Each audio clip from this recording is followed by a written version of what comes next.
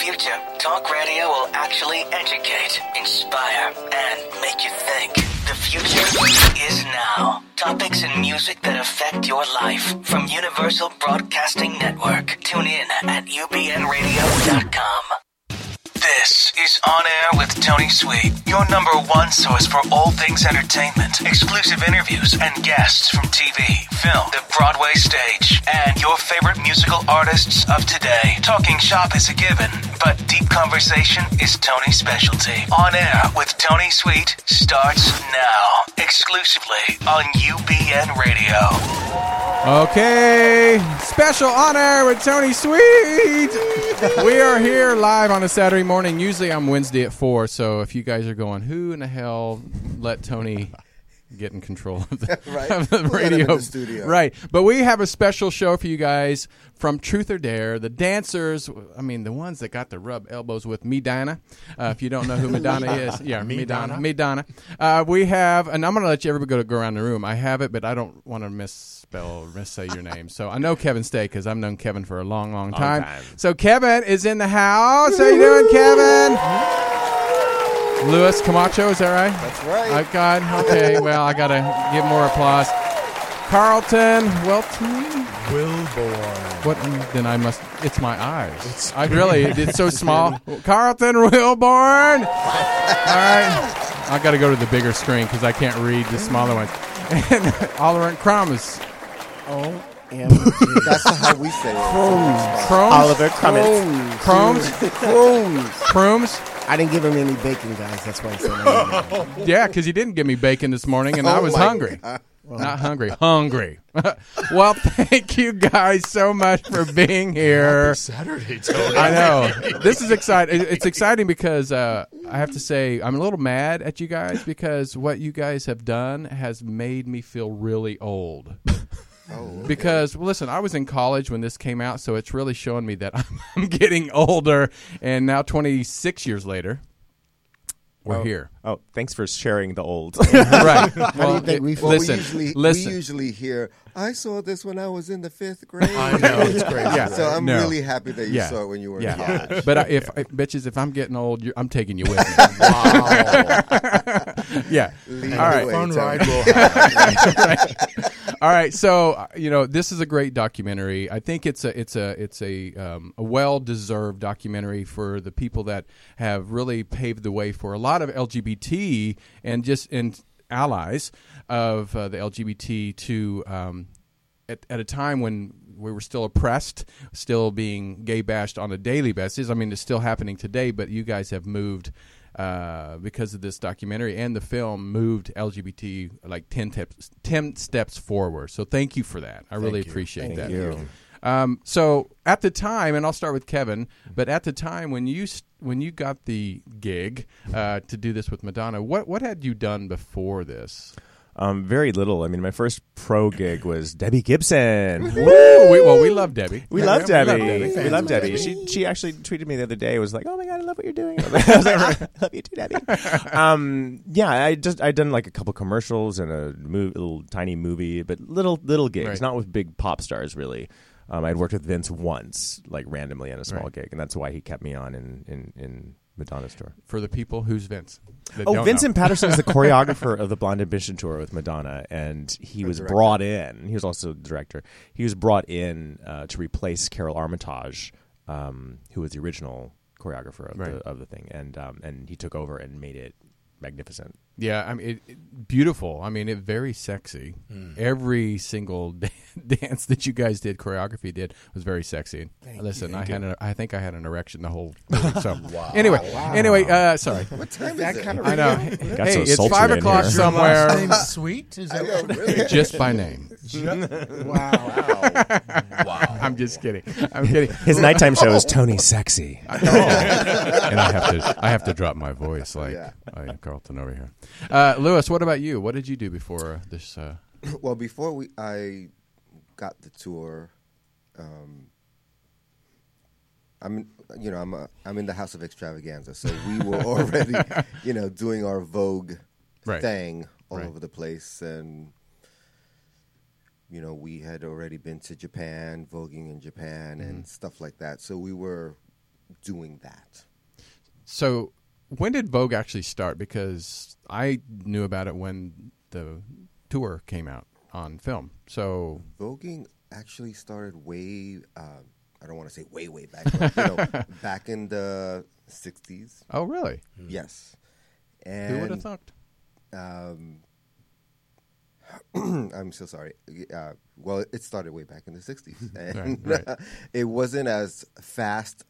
It wasn't really a dance form back then. It was really honestly about doing poses for, the balls and stuff like that. Right. And as time progressed, the poses started becoming faster and faster and faster. Thus, it turned into more of a dance. And, Wow. And that's it. Well, that's really encapsulated. It's a longer story. I will not bore you with right. Well, growing up, I grew up in Kansas, a small country boy. Yeah, right. But we did, we all, like I said, when I said line dancing earlier before the show, that really was all I kind of knew. Right. Just the local, dance halls. But voguing was, I think, an expression that just helped people have fun, have a good time, and just be themselves. Now, Carlton, what about you? Well, I know you had done some stuff before this. So I'm originally from Chicago, and by the time I know, right? By the time the Madonna gig started in '90, I'd been here for about 6 months. So before I got here, I was in a dance company in Chicago, which is the premier company of the city, still is, called Hubbard Street Dance. I was with them for 5 years. I was a guest artist with a ballet company for 9 months. I'd done some work with the Sydney Dance Company in Australia. Then I came out here and did a bunch of the award show things. Really big one was the American Music Awards with Paula Abdul. Oh, wow. And a bunch of other things like that. And and then I got the M gig. But it was really interesting for me when I got that gig. I had actually, in the same time that she had the audition, I had already accepted going on the road with Whitney Houston. Wow. I had auditioned for that tour, got the gig, and then she was pausing when we were going to leave. And so in that whole time, I found out about M's audition, and I went and thought, I'll just go and have fun because I've already got one in my pocket. I don't really need it. And then the universe opened the door. And listen, so divinely, because it ended up being that Whitney chose to only go to Japan for 3 weeks. And the Madonna gig became everything that it's been. Yeah. So, yeah. Now, Oliver, what about you?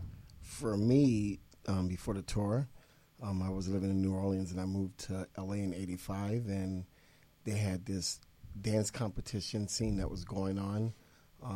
So I started doing those things, won a few number first places, and it was back then it was called the Trendy Era, which now there's America Got Talent and America's Best Dance Crew and all that stuff that came out. So we were doing it way before, and I was doing a little tour, and I did a video with not a known artist, but got to do a video with her, and got to go to Japan with her, and just little local things around L.A. Oh, who's the artist? I know. Don't tease. Little artist name. Her name was Janet it Jackson. wasn't. It was like Aaliyah, Right. but her name was Leah, and the video was called True Obsession. You can look it up on YouTube. And we will. It's me Yeah, and now my- we will, darling. Ready for some it's tags. me and my friend Kenny. And I also, a lot of people don't know this, but I also did a commercial for Circuit City. Wow. Yeah, a commercial for Circuit City before Madonna's tour, and I did a few things before. Yeah. So And also danced with this guy. If anybody knows L.A. really well, there was a guy named Suave. He had a sounds familiar. yeah, his name is Suave. He had a album out then, and I performed with him. I think it was on Soul Train, and I did a video with him also. Wow. So yeah. Now, once the film, most of us that watched the film, Truth or Dare, we know kind of what went on, at least on camera. But once the filming was over and it was released, what was the whirlwind like after that? That must have been crazy because Madonna got featured, of course. She's the lead person. But you guys got instant exposure, instant famous. and I'm sure millions of people fell in love with every single one of you. So what was it like after that? Oh my gosh, I think that's hard to say because I think we all had our own individual experiences of that. My own experience was not anything related to Really? I'm so famous or nothing at all. No, LA has a culture of not acknowledging famous people around you. So even if they do recognize you or appreciate you, they generally don't say anything because they're just like, oh, let him have his coffee or what, Right. Oh, there's Madonna jogging by, whatever, okay. So nobody really came up to me and was gushing anything to me like they do now, which is kind of shocking and amazing. But back then it was kind of just back to silence, back to auditioning with the same people I was auditioning with before and the same jobs. And then, it was humbling. It also reminded me that, it's a job. I guess that is true. I mean, I've been here 14 years, and after a while, you see somebody famous, you're like, oh, so and so, and then just keep going. Yeah. But yeah, I guess that would be true. Now, if you live somewhere else, I'm sure. Yeah. Well, it's nice. It's nice to be acknowledged. LA is very specific. I realized sort of the fame that came along with what we had done when I moved to Italy, and then it was screaming crazy fans, and I was on television there, and just from knowing my history here in America, it actually had cachet and value over there, or that they appreciated, and I still feel appreciated over there. Now, did you have the same, Louis, the same reaction? I mean, did you get into the clubs? You didn't have to wait in line anymore? Well, I wasn't waiting. Oh, look at him. Look at him. How you doing? Let me just tell you. Well, it was a little bit louder for me and Jose.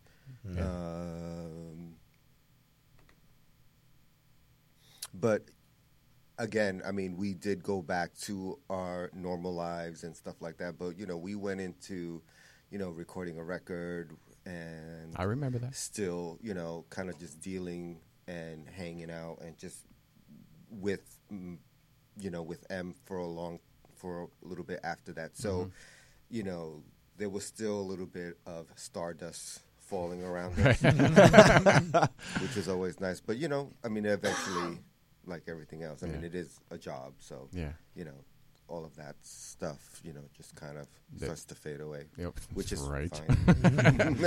Carlton, how was your experience afterwards? Yeah, I think probably closer to the experience that Louis and Jose had. And sometimes it's hard for me to gauge it because, again, I did the Blonde Ambition tour and then I went back out and did the Girly Show tour with her. So sometimes where the acknowledgement really comes from, I overlap. But yeah, I mean, I remember moments in grocery stores. Like, that's my moment. Like, I could literally be like in the meat section, somebody would come up, and I'm just in pajamas on a Saturday morning, and that was me, by the way, that came up. and somebody would come up and say something about all that, and it honestly was surprising. Yeah, because like those are moments when I don't feel on or like there's no something happening. Right. So yeah, that's kind and of. And Carlton is so recognizable anyway. He's tall. He's just beautiful ebony man. So. It was easy to pick him out, especially amongst us, because he was the biggest one. Right. That makes sense. And Mr. Oliver. For me, because I was a light-skinned brother with blonde hair. Oh, okay. Light-skinned brother with blonde hair. I stood out. And that was a mistake. Well, we not a mistake. Blonde hair. We loved your blonde hair. No, I loved it too. I'm not knocking it. I'm just saying, my blonde hair and me being light-skinned and first one to ever have the blonde hair. Yeah, I got recognized a lot. I mean, just like he said, being at a grocery store, driving in the car, going to the movies or going to Universal Studios all the time, or Universal or whatever walk. It's called City Walk. City Walk, going down Melrose. Yeah. So got into clubs and did everything for free. Got everything free. Well, like actors in a movie, a lot of times they have opportunities. I mean, it opens up a lot of doors for opportunities. But I think dancers sometimes get bad breaks. I mean, you're always have to go right to your next gig because your money's cut off majority of the time. So, what was it? Can I speak to that? Go, yeah, please. I don't know that I agree with that totally because I mean, I think especially once you land on a tour at this kind of scale, at least my experience was. definitely there are choreographers and directors of dance projects that want to bring you in because of that. Right. So it does have its own sort of benefits. Yeah. At certain periods, I think there's limitations. If you're more famous than the new artists, then you may not be called in for a new artist. Or if you're really identified, like I feel fortunate that on some level I wasn't like so upfront with Truth or Dare in all of that, because then when I was moving to other artists, I wasn't so the Madonna dancer. I was able to step away and redefine myself. Okay, that makes sense. More easily. That was the curse for me. Was it? Really? Yeah, because, we had the whole Vogue thing, so we were, the Voguers, coming onto this set. And every place else was like, well, do I want these Voguers now on my tour? Oh, interesting. I don't know. Yeah. Now, I know you went right into the next tour with Madonna, but what was the gap between the two tours? A bunch of acting stuff, because I had started acting. Right. I mean, I stared my first movie before I moved out to L.A. Oh, wow. And my first gig out here was L.A. Law as a guest artist or a guest star. And so, anyway, I mean, I was just acting in between, and that's what's been the main bread and butter for me throughout my full career and still is, so... Yeah, you've done. We're going to talk about all the stuff you've done a lot since the tour. What about you? First of all, I want to apologize. I just realized now when I get nervous, I start coughing. So anyone's I thought you were choking on that bacon. You wouldn't give me a piece of it. But what's really cool? He's still eating bacon in the corner. Question mark? What's really cool after? Guys, come on! I'm trying to talk. Sorry, straight man. Sorry, straight guy. Straight guy. Yeah. That's me. Anyway, I'm really happy to say this because their TV show is on BET right now. It's the New Edition story. And after Madonna's tour, I got to do the Triple Threat tour with I danced for Johnny Gill because I did a Coca-Cola commercial with him. And his bodyguard asked me, which was his bodyguard / manager, Jeff Dyson, as we was doing the Coca-Cola commercial, he said, Oliver, won't you ask Johnny to choreograph and dance? And, Brooke Payne wound up doing all the choreography because Brooke Payne is the one that brought them all together. Right. And anyway, I got to do the Triple Threat tour. It was Keith Sweat, BBD, and Johnny Gill. That was a good one. It was the best experience because I always looked up to New Edition, and to be part of with BBD and Johnny Gill, and of course Keith Sweat, I can't leave him out. I got to meet my Ralph Tresvant, and I got to meet my Bobby Brown, because I looked up to them, and I got to do that, and then awesome. Yeah. You guys didn't know that, but it was about the tours for a year, and it's so funny because went on tour with Madonna, then went on tour with him, and I went back to the same cities. Like I got to do Japan again, Tokyo. I think we went to Italy, and a few other places, and of course the U.S. And after that, in '94, I moved to Vegas to go do Splash, and didn't have to audition or anything, and did that from '94 to 2001.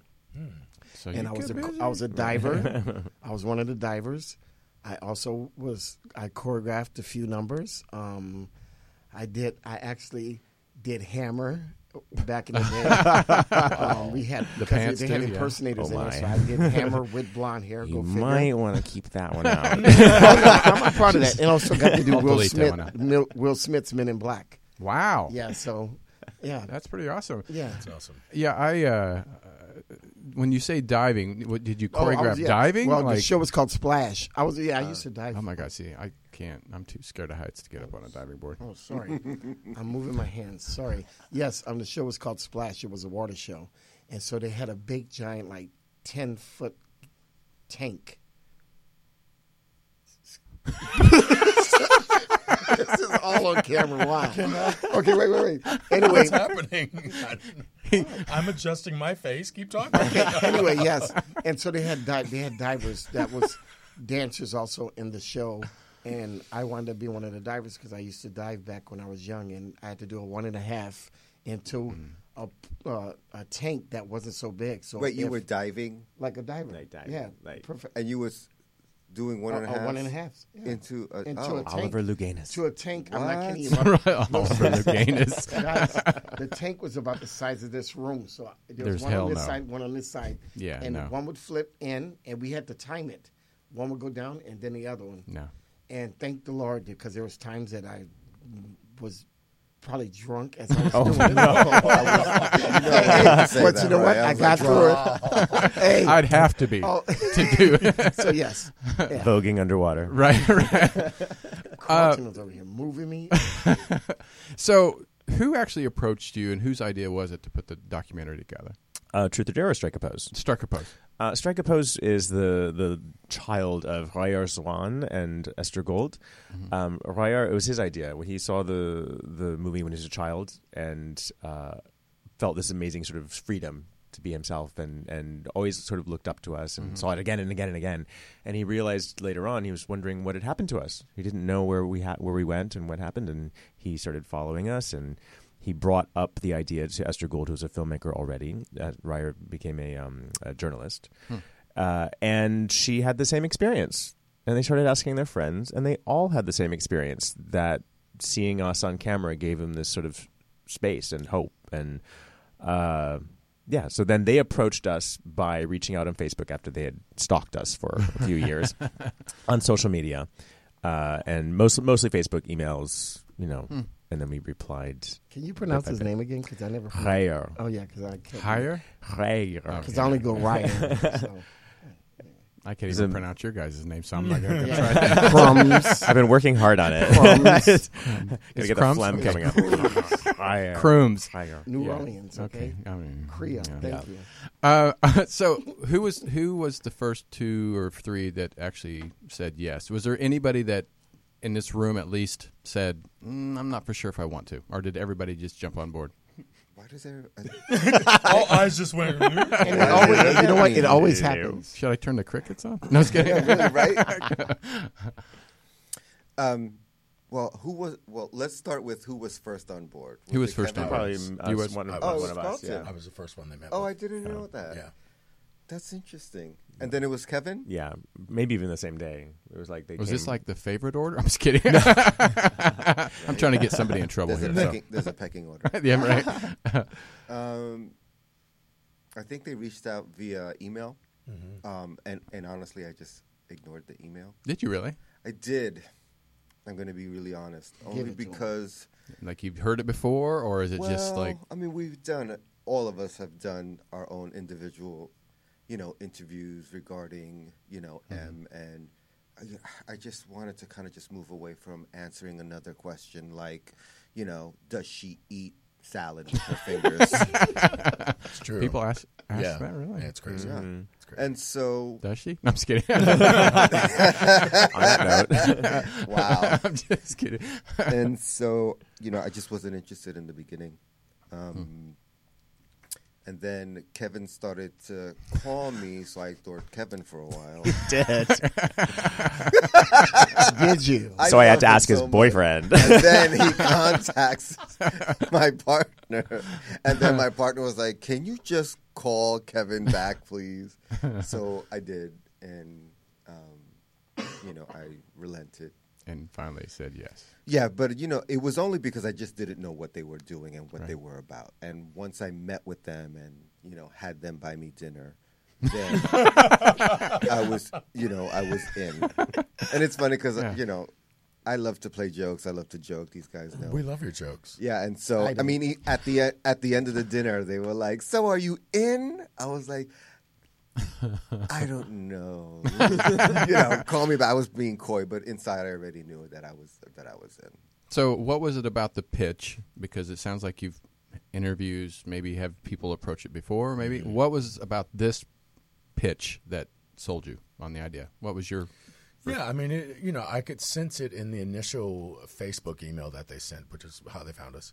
And they basically were saying that they wanted to create this new project that would allow the men of the tour to honor our voice, our authentic voice. Right. And it was that angle that I had never seen somebody come at from before. And so that was the initial pitch. And then about 3 weeks later, they arrived in the U.S. And we met at a cafe. And they were just super chilled people, and they, honestly, Tony, they just felt clean. They felt clean. That must be refreshing. Absolutely. And Why were you feeling them up? wow. Really? So yeah, just that. Like, they just felt solid, and they just had a fresh perspective at coming at hearing from us. It was really refreshing as well to see that they said they were going to come in 3 weeks all the way from Europe, and then they actually came exactly when they were said they were going to come. Okay, so listen, to that point, integrity. Oh my gosh, they have beyond for the amount of years that we've been working with them, which is now like 3 years. Right. I have said to them, Ryer and Esther, over and over again, that I wish that they would come to the U.S. and do some sort of speaking thing for, like, executives, because they are hands down impeccable at how they do their thing. Yeah. To what Kevin said in regards to timelines, like even down to they flew out and met us the summer of 2013, I think it was like August. They said that they would need about a year to get the financing in place. We started filming a week before the year. Really? They were on it. Their transparency about contracts and this and this and this and handling us. I mean, it's so well. They're amazing. For me, prior to us, me and my wife meeting up with them, because we didn't take them seriously, I had a fan that reached out to me from Spain. And he flew down to Las Vegas and stayed at the Hard Rock Hotel to sign memorabilia of me, posters with pictures with Madonna and this and that. And I don't know how he got it. And so when Esther and Ryer got in touch with me on my email, Jeanette, my wife, let me know about it. And prior to the fan coming out, we're thinking, is someone playing a game with us? So we didn't take them actually seriously, but we met up at Sunset Station, one of the local casinos in Vegas. As soon as we sat down and talked to them, of course, my wife was sitting next to me like this. So as they're talking, my wife would like tap under the chair, like, and I knew what the tap meant, like, this is real. Take it. Right. You better do it. I knew what it meant. This, like, she would squeeze my leg like I'm squeezing Carlton's. No point. But, really? Stop it. And as Ryer was talking to me, I'm like, this is really happening. And I'm getting goosebumps thinking about it because I'm like, this is for real. And soon as they left, because we were talking for at least an hour, and he had his notepad. I mean, they were ready. And when they left us, me and Jeanette, my wife, got in the car and were like, they're for real. And then sure enough, it happened. They came for 4 days, came to one of the studios where I was teaching, which I wish I would have had my studio at the time, me and my wife. But they came to a studio where I was teaching dance. Jeanette, right? My wife, Jeanette. Jeanette okay. Kalustian Crooms. Let's get that straight, because last night at the premiere, wait a minute, let me put this in. Last night at the premiere, I said thank you to my brother and my family, and I left out my wife, Jeanette Kalustian Crooms, and didn't mention. You heard it here first. Jeanette, I pray for you. So she's hearing it now. I got you, girl. I got you on the radio. But yeah, she was like, "Yes, it's going to happen," and they came to film me at the studio. And at my job where I'm at my restaurant, and at my house, and I was like, I feel like a reality TV star or something like that, because it was like a almost 24-hour process. So yeah. Well, I'm not bragging, but I'm a former All-American hammer thrower. I was in college. I was fifth in the nation, but I think. Dancers. Wait, is that a euphemism? Wait, what? Yes. Well, I'm an All-American hammer. You know where you like a shot putter. Yeah. Oh, okay. You take a hammer and you throw it. And and where do you throw? Are you from Norway? Wherever you can, wherever it lands, it lands. Yeah. Like a hammer, a nail in a hammer. Well, it's like a big ball. Oh, okay. Yeah. Like a slingshot. Hey, we're teaching here. We're teaching. He said he grew up in Kansas. Yeah. But wow. I listen, an All-American athlete, I think dancers are the same. I mean, they're definitely athletes, and I think they definitely deserve the recognition that you can, because that's a lot of work. I know I've dated dancers and I've seen what you. That's another. Hello. That's another. And it is worth episode. it. Wow! Thank you for that plug. Now it's Tony Sweet exclamation. That's point. right. That's Dang. right. Tony Sexy at 7:30 p.m. That's right, baby. That's right. Late night. But as we get older, and not trying to throw the old card in again, but as we get older, we definitely see the change, but our mentality's the same. Right. What do you guys now, 20 some years later? What's your vision now as an athlete? What did you put your energy into? Are you still dancing? I know you're acting. Where did you put that energy? Because it's still there. Oh gosh, where did I put my energy? Creativity, I guess, in all forms, because dance is just one outlet of all of that. Right. So I do music under the name That Rogue Romeo. Great, Amazing, yeah, amazing. Yes. That's how I first interviewed you. Yeah. Music and videos, guys. Like seriously, his stuff is really, really awesome. I love photography. I'm writing. I did a movie that I'm editing. I just continued with creative expression, because it's not. I don't even know if that it's a calling as much as it is sort of an obsessive need to get it out of my system. Mm-hmm. No, I agree. You know what I mean? I agree. Yeah. Most athletes are like that. What about you, Lewis? I'm taking a different route only because I'm really into just charity work and giving back what was kind of freely given to me over these years. So I do a lot of charity stuff, and I'm writing a memoir, Nice. and just things like that. Perfect. Oh, actually, Carl, we'll switch. I don't want to go out of order here. Oh, it's all good. I would say similar to what Kevin shared. I mean, I view myself more than a dancer, and I'm an artist, and Right. I'm a creative. So for me, that has afforded me branching into a lot of different realms, which aside from being a performer, I'm also an author. 2 books published. My first book came out in 2007 called Front and Center, How I Learned to Live There, which did really well. And I won Best Autobiography through USA Book News, up against Simon & Schuster and Penguin and all those. And then my second book came out, which is my life coaching curriculum. So I've been working as a life coach for about 10 years now. And I love streaming that same energy that you speak about into this other area. And it's really great to have these two worlds where one, obviously for what we do, is about me and me, the personality and all that. And then one is me just being a complete blank canvas and just showing up to transfer, as Lewis said, what has been afforded me, meaning freedom of my soul, into helping other people find their way.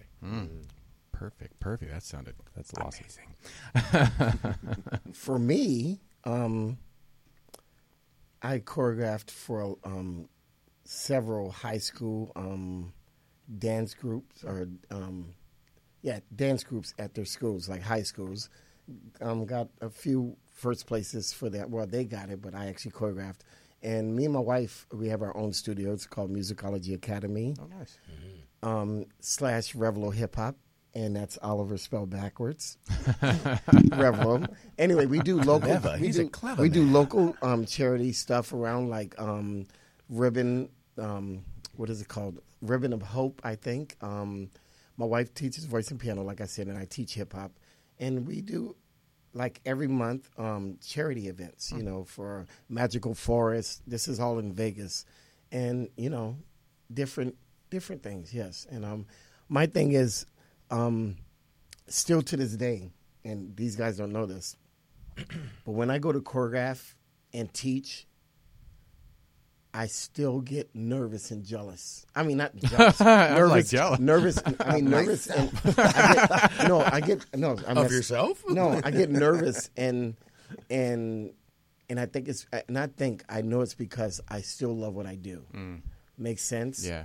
Like no, I still enjoy it. Every time I'm teaching my dance classes on Tuesday or choreographing something, I get nervous and I get butterflies and so I really enjoy it. But doesn't most artists, singers, actors doing this, I mean, if you don't have that energy, that nervous energy to give that best performance. To that statement, one of the most beautiful moments to me with M is when she sang on the Oscars and she did the Marilyn Monroe blonde with the boa and the white thing, and there was a close-up on her and her hand was in this position and she was solid and steady all in her face, but her fingers were shaking.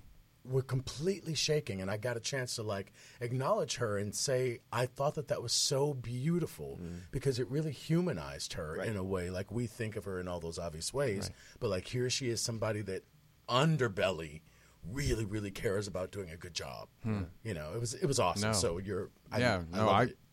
she had a lot at risk. Yeah, Even when we were doing our tour, she had a lot at risk. Really? Yeah. Well, she could have gone either way, from the sort of not so great Dick Tracy performance in the movie side of it, and her kind of string of B movie sort of stuff. Her songs and everything could have gone a completely different direction. And I think she felt that she had to make a big splash in order to stay relevant and stay in that position. Well, and boy, did she! Yes, she did. Now, you guys seemed like you were a pretty tight-knit crew on the film. How did you guys stay in touch? Because everybody has their own lives. They go off and do their own jobs and gigs and stuff. Did you guys stay in touch over the years, or did you lose contact? Of course, there was no social media back then. Yeah, no cell phones. For me, no email. For me, I haven't seen none of the guys in over 20, 25. You saw me. Did I see you? Yeah, I came to Vegas all the time. Remember?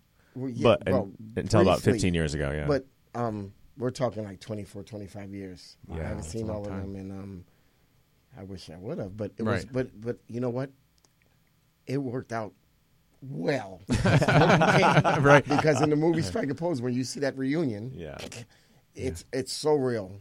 Yeah. It's so real. I think that we never thought that we would just not be seeing each other. Like I thought, how when you're that close, you think, oh, I'll just see you tomorrow. I'll see you next week. Next week somehow we'll be seeing each other any minute. And I just kept feeling like, oh, there's this next moment for us, and it just never happened.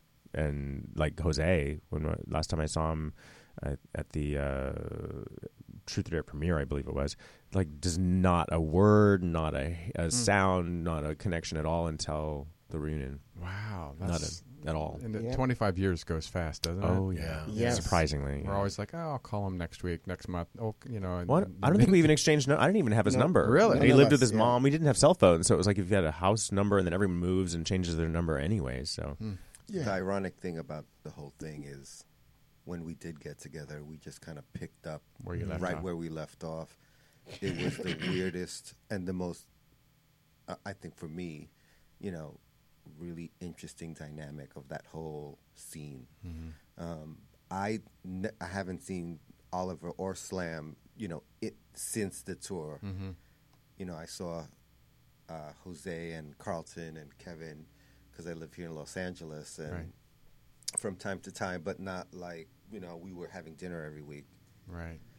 People go about their lives, but the gift was that we just picked up where we left off. It was like as if no time had passed. Yeah. I mean, it's interesting for me because, again, having been somewhat on a journey before I got here, I didn't have much trip in my head about the importance of staying in touch because I get that that's just what it is, and that's what I'd already been doing. You get a job, people move on. Yeah.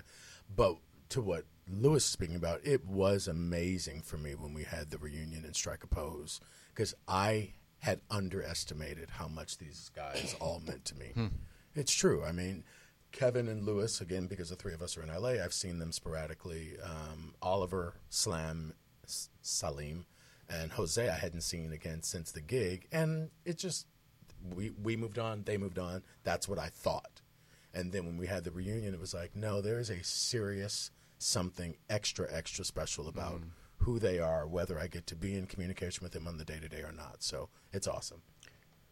Is my mic on, by the way, because I can't hear myself for them? It's on. You're it's on. Yeah. Okay. Yeah. For some Security. reason. Security. Did I just come? Right. Just checking. For the good of the crazy. Right where we left off. Right. Yeah, we're not live. Exactly. We're just sitting here. You Hey. know what? Leave me alone, guys.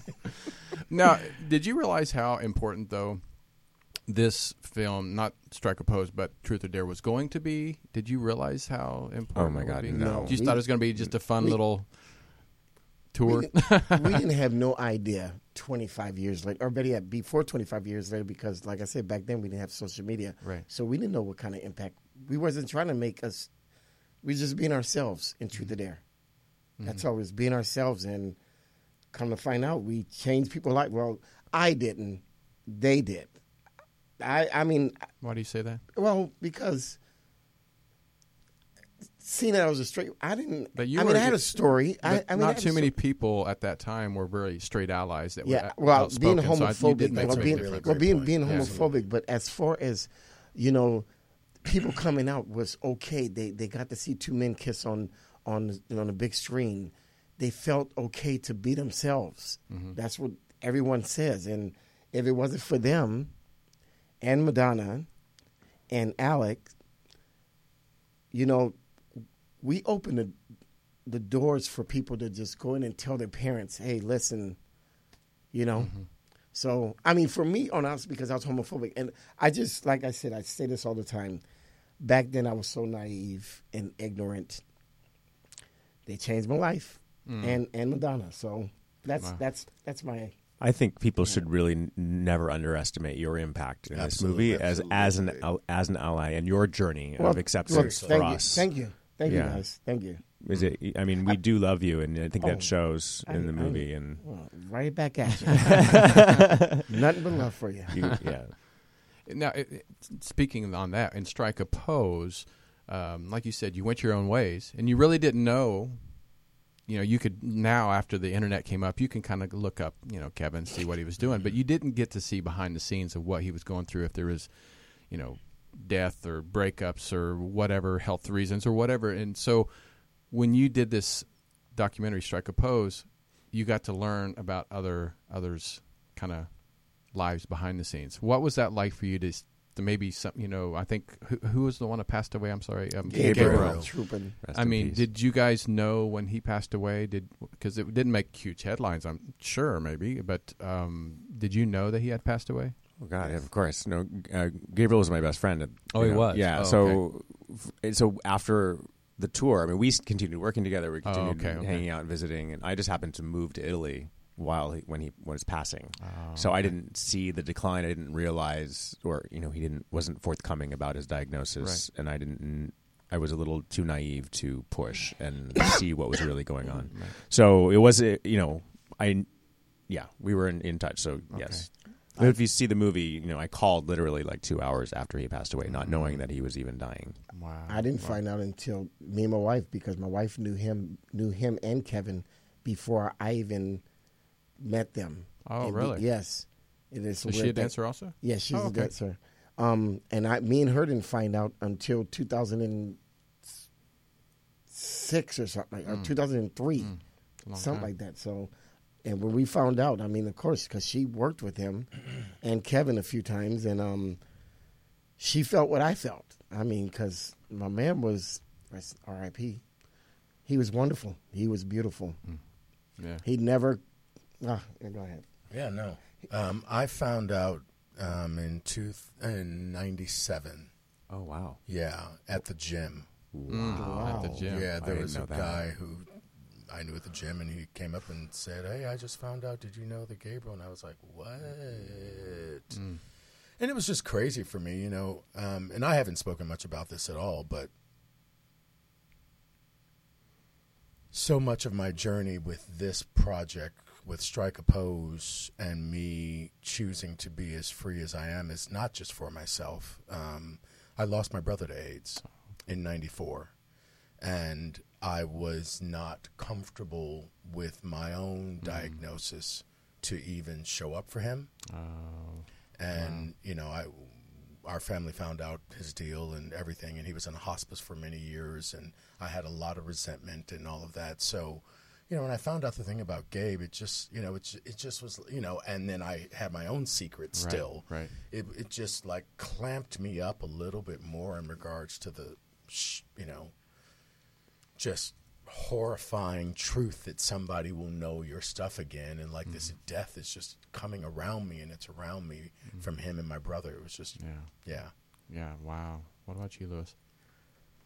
I visited Gabriel in San Francisco at his house when he was going through it. Oh wow. But beginning stages, so he was still Gabriel to me. And as we remember him. And then I went to his funeral. I went back up for his funeral. And Nikki sang, and it was just... Gosh. I love Nikki. Did not know that. I mean, and as soon as she started singing, I mean, it was just all over for me.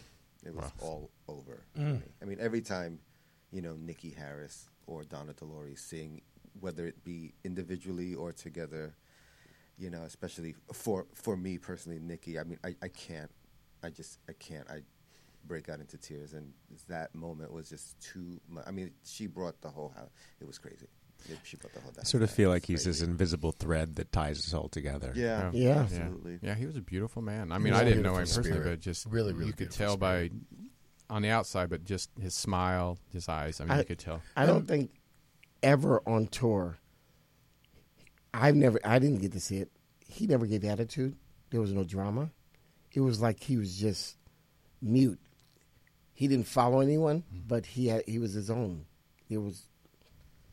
Well, I mean, and we're not saying that because he's gone. No. It's I the mean, truth. It is a truth, and I'll say for myself, I felt similar, and continue to feel that way about Kevin and Gabriel. Like, swear to God, they are two examples for me, as a man, as a human, as a dancer, that have been consistently kind energy from the moment I've known Kevin. He's always been like that. And Gabriel was just, like Oliver was saying, he was just seamless, peaceful energy, like always.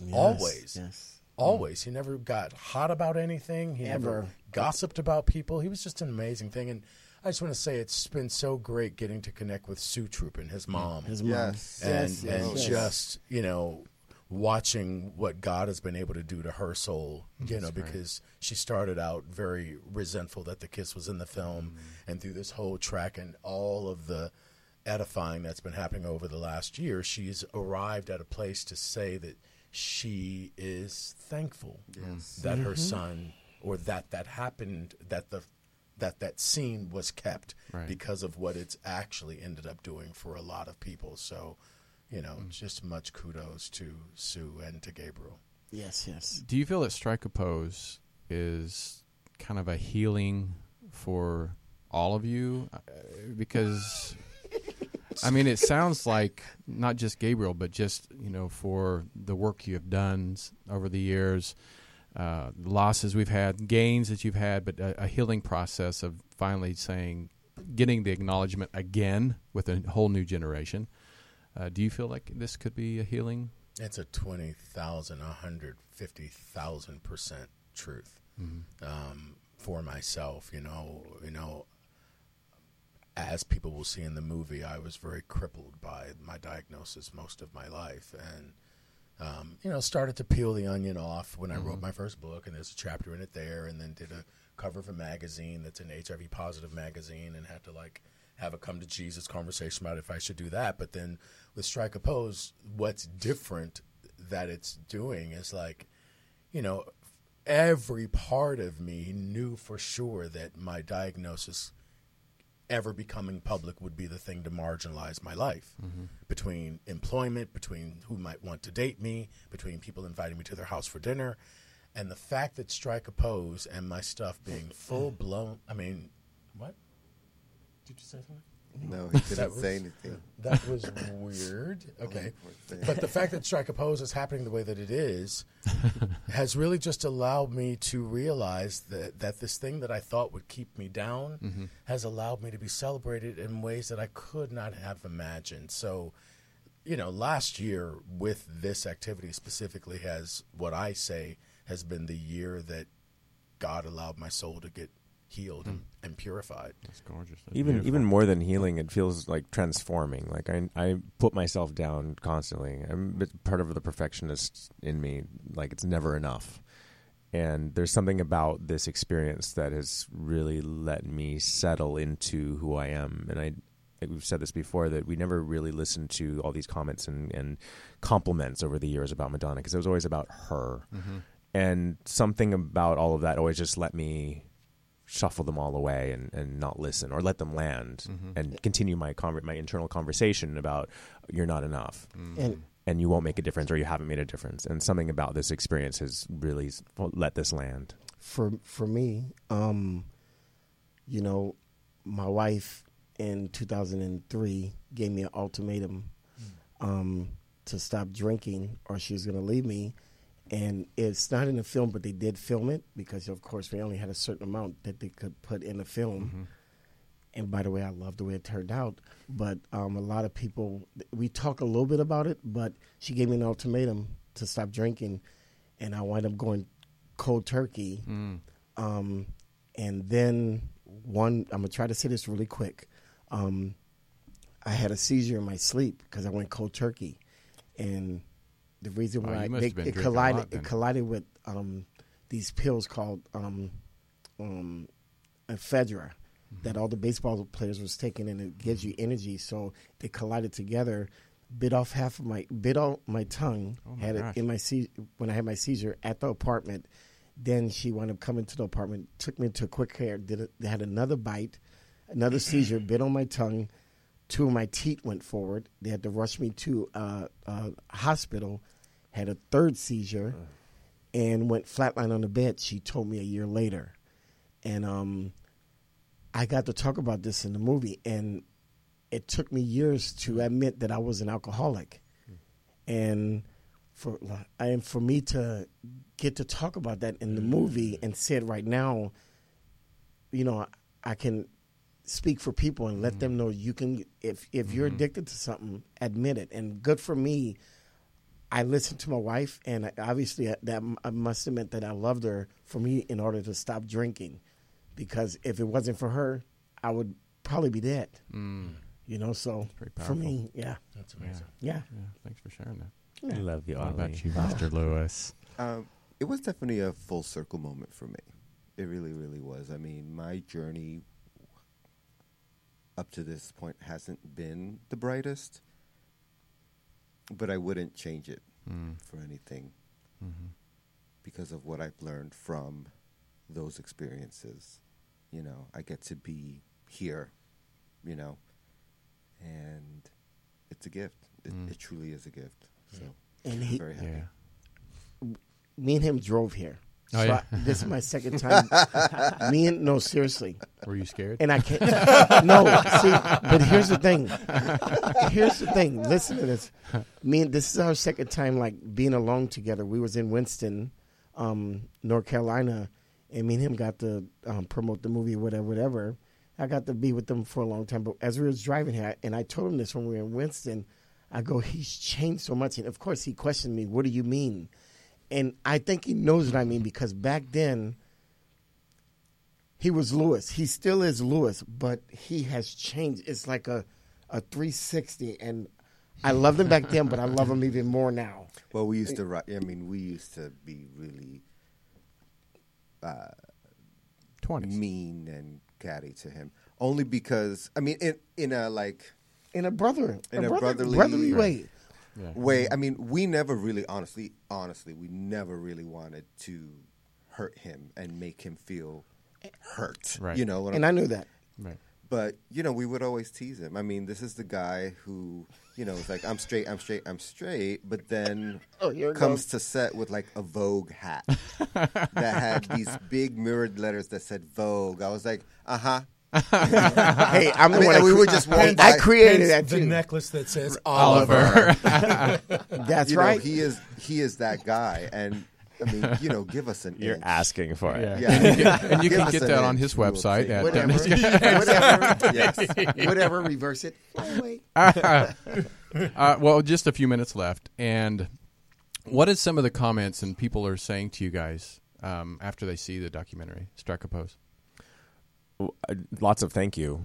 I think not just for our participation in Truth or Dare years ago, but also for right now, for being so forthcoming and courageous and honest, and for sharing our story. I mean, it's weird to say you're welcome, because it's not even that. It's about it's an honor for us to be sharing our own stories. We never get this opportunity to share our stories, so saying thank you feels like a little strange, but it's like, yeah, we hear a lot of thank yous. For me, they just say, Oliver, thank you for being so honest. That's the first thing I hear, and that's who I am. So that's what we should be. Yeah. It's interesting. I was just talking to a really good girlfriend of mine, Vivian Cooper is her name, and she actually was the editor on my first book, Front and Center. So she knows my story like nobody else, and she came last night, and she was just sharing as I was driving over here that, I mean, she just went on with glowing things for everybody in the film and the directors, but she said, she just felt like it was a body slam. Really? In regards to like information that she saw that could really save a lot of people from suicide. That's great. And I was like, wow, but that language was just, it was just really heavy landing for her. Yeah. I'm just, again, I say it all the time, this has been a gift. I mean, it's really, really a blessing to be present, to hear somebody say, thank you. Yeah. Yeah. Not only thank you, you helped me when I was younger to realize who I was and be comfortable with that and to express that to others. Right. But now thank you that you've made me comfortable to be, and a comfortable as an adult, Right. with that, Right. and really to move forward, because it's one thing to say to your parents when you're 15, 16, and that fear, like, I'm gay, this is me, that's to your parents. So the radius is smaller. Right. Yeah, as you grow older, the radius grows bigger because you're telling not just your parents, but you're expressing yourself in your everyday life, and being truthful to who you are, and that's the new wave, the new round of thank yous, and it's a blessing to be present for that. It really just is. If I can speak to the present thing just for a quick second, I mean, what I love about that, which is true for me too, is this, from last year to literally right now, current day, is the first time that I get to be authentically available to the positives that are happening in my life, because it's not shrouded from me hiding and being insecure about somebody finding out this or that or this or that. It's like, wow, like good feels good. Right. The truth shall set you free type of thing. Yeah, man. Yeah. Yeah, it's awesome. So the premiere was last night? Premiere at Lemley Fine Arts on Wilshire in Beverly Hills. The premiere was last night, but we have screenings every night except Monday, and there's matinees all week until next Thursday is the last day. Oh, nice. We have special moderator Q&A hosts coming in to give our Q&As each night, so we will be there each night doing Q&As. So please come again. And yeah, tonight is Vincent Patterson, the choreographer, and we have never really spoken about that period with him ever. So that should be a very interesting conversation. I think Karmit Bahar of the Pussycat Dolls is on Sunday. Wow. Woohoo. All right now. and it's also nice because we just got an extension. We've been at the IFC in New York since January 18th, and that was supposed to go for a week, and they just extended till the 31st. Perfect. So, for those of you that are on the East Coast, you can go and check it out there as well. And go to www.madonnadancers.com for the entire schedule, because it's playing in various cities for one night, 2 nights, 3 nights, 1 week, like all over the country and in Canada. So check there for specific cities. And what's funny is a lot of times when documentaries come out, there's that short window period of when it gets the exposure. But you got been on a year? A year since Berlinale last year, nonstop. It's pretty Crazy. It's pretty good. Crazy. Pretty amazing. Yeah. Who would have thought? Who would have thought Yeah. Australia, South Africa, Brussels, like where Vienna, Hawaii. Buenos Aires, like Come on. South Korea.